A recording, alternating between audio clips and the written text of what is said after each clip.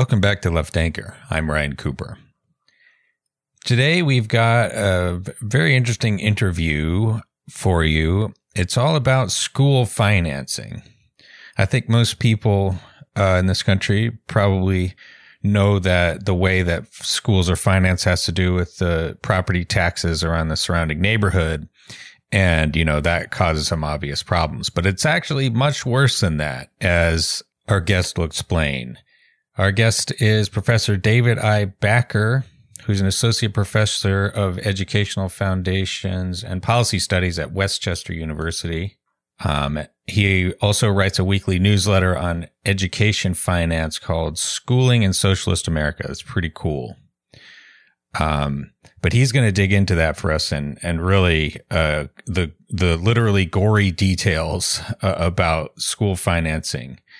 But at the end, also, help us out with some possible solutions. So before we get to that interview, as usual, I've got to say that this podcast is now sponsored by the American Prospect magazine.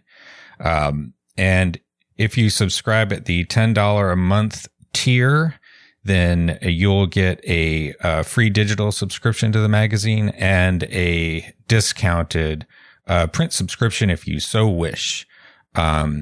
We appreciate the support, whether it's that or just subscribing to us on iTunes or dropping us a review. Anything could help us out.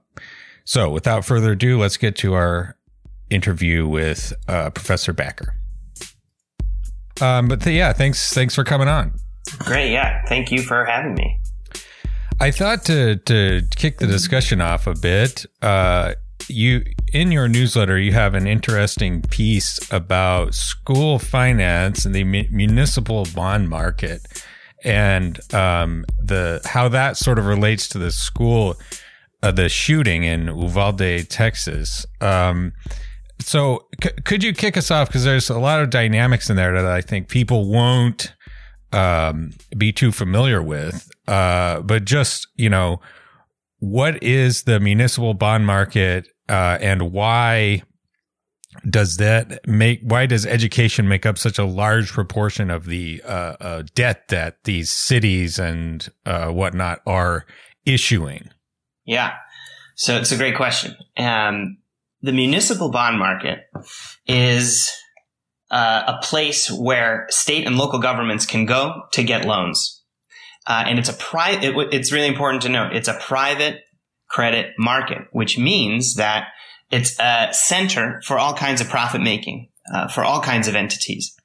And it's this, I want to figure out what adjective I want to use for it. I think it's confounding and repulsive, generally speaking, the touch point between public finance, public provisioning, and private profit, and competition and market activity, in the sense that the state and local governments, school districts chief among them, which are their own kinds of local government. They're almost like a fourth layer of hyper-local governments that most of the country, all over most of the country, school districts have their own taxing ability. They have a lot of autonomy unto themselves.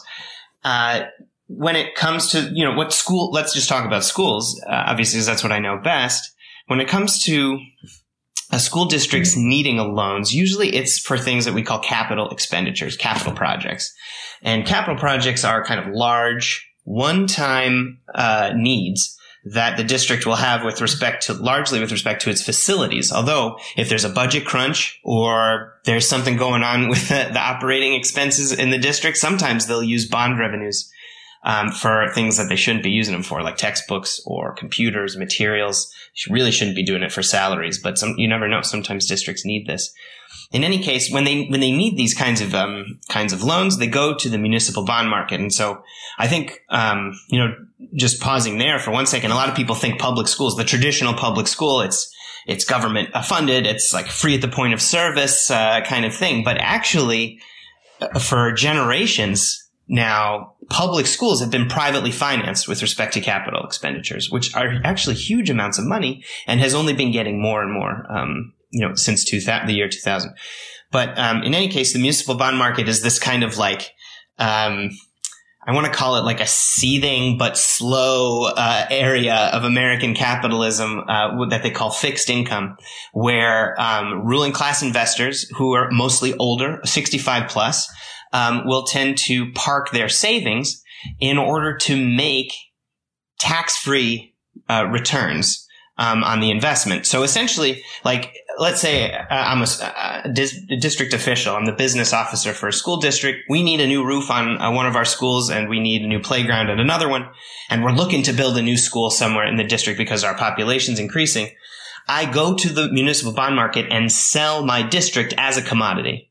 And that commodity is an investment to people who want to make a kind of stable income that the federal government and many times state and local governments don't tax on the interest payments. So I get the loan, but I get it at a certain interest rate, and I have to pay all kinds of fees in order to get this financing. I have to pay fees to the credit rating companies to get a credit rating for the district, much like a credit score everyone has. The districts also have credit ratings.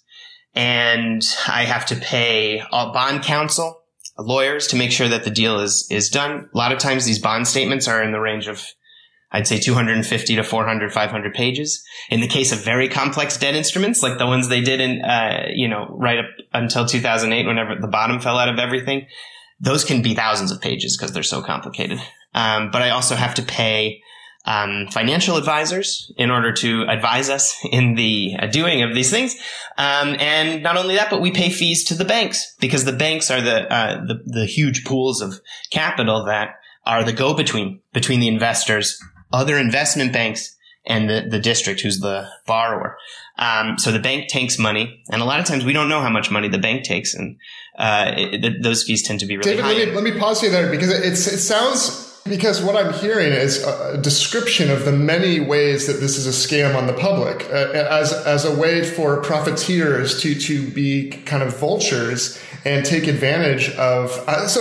Short question: why is this the case? Why are people unaware? Yeah. I mean, why isn't it just funded normally? The government, taxes and funds things, and doesn't necessarily have to do the public-private combo. And why is this scam operating? What's the justification on its face? And then maybe what's It's a great question. So, I mean, there's a number of answers. And I've tried to understand it from the capitalist point of view. I'm a socialist, but I'm trying to understand it from the capitalist point of view and figure this out.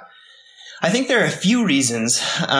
Some of them are just overtly ideological, I'd say. Like, if you're in a capitalist country like the United States, particularly in the, we call it neoliberalism, but actually it's just liberalism.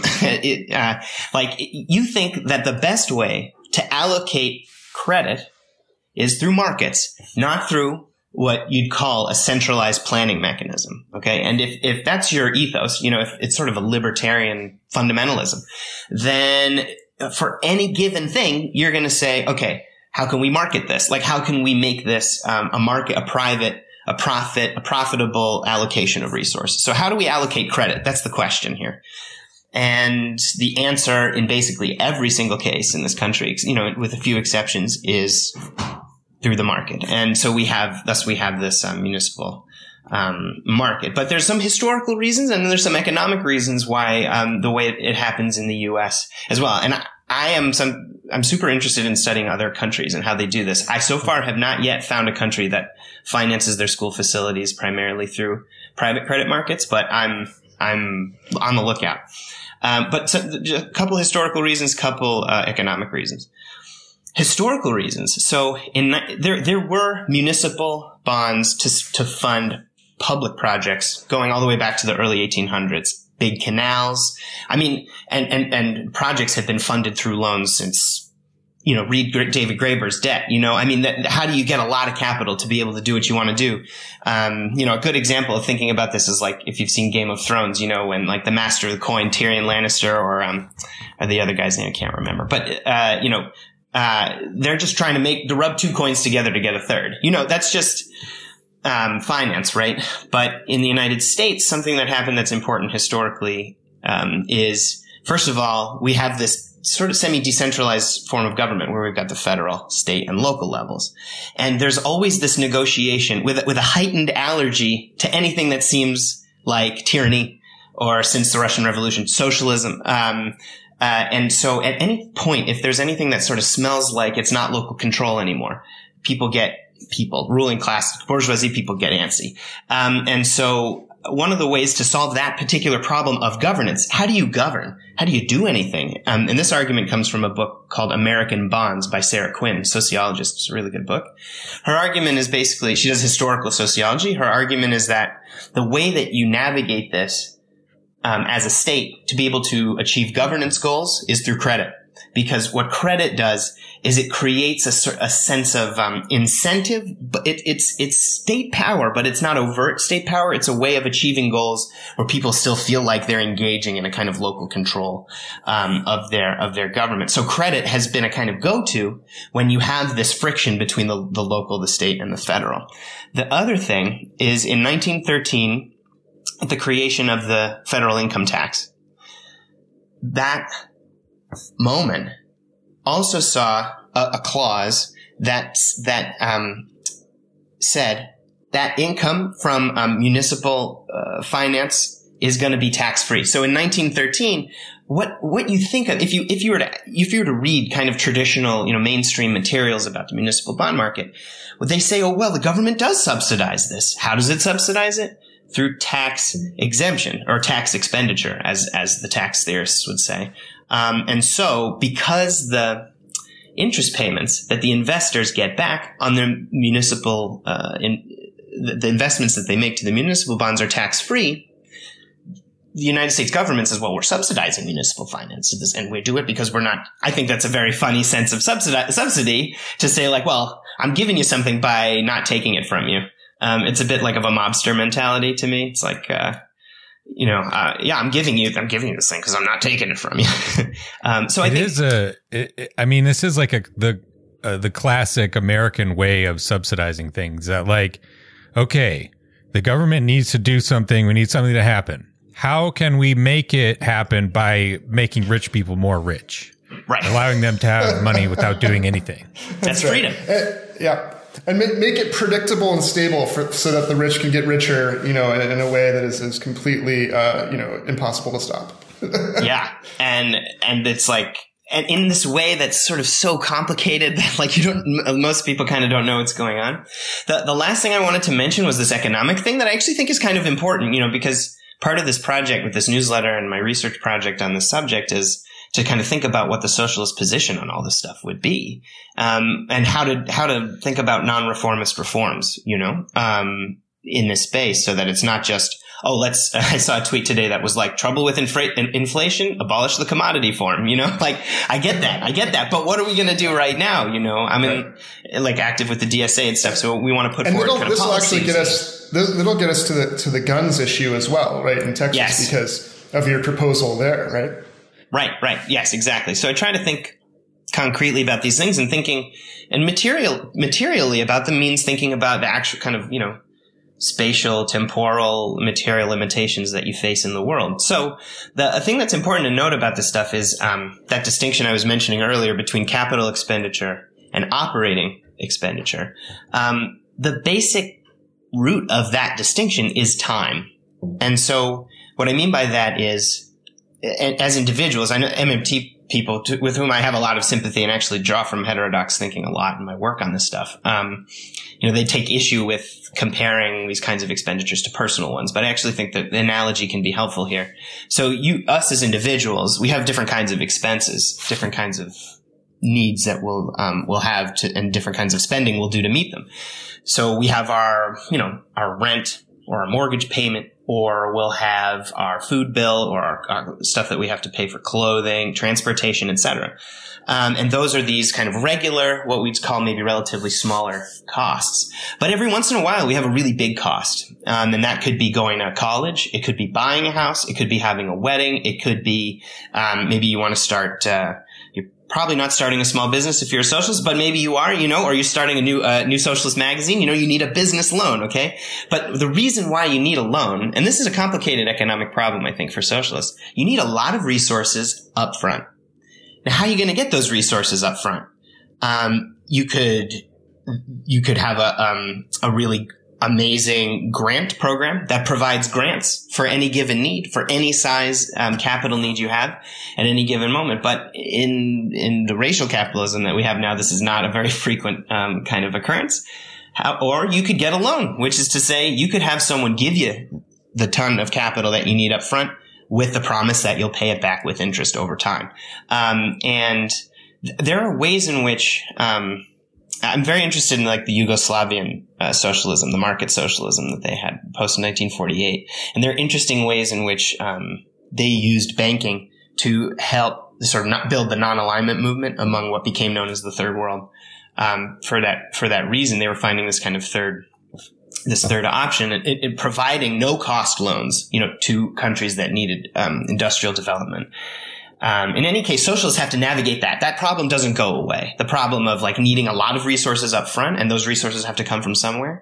And so we have to figure that out. And this was a long-winded way of answering your question. Why do we have the municipal bond market? Because school districts need a lot of resources up front to manage their facilities costs. And so we have to figure out a way of getting them that money.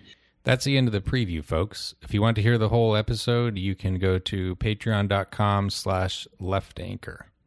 Thanks for listening.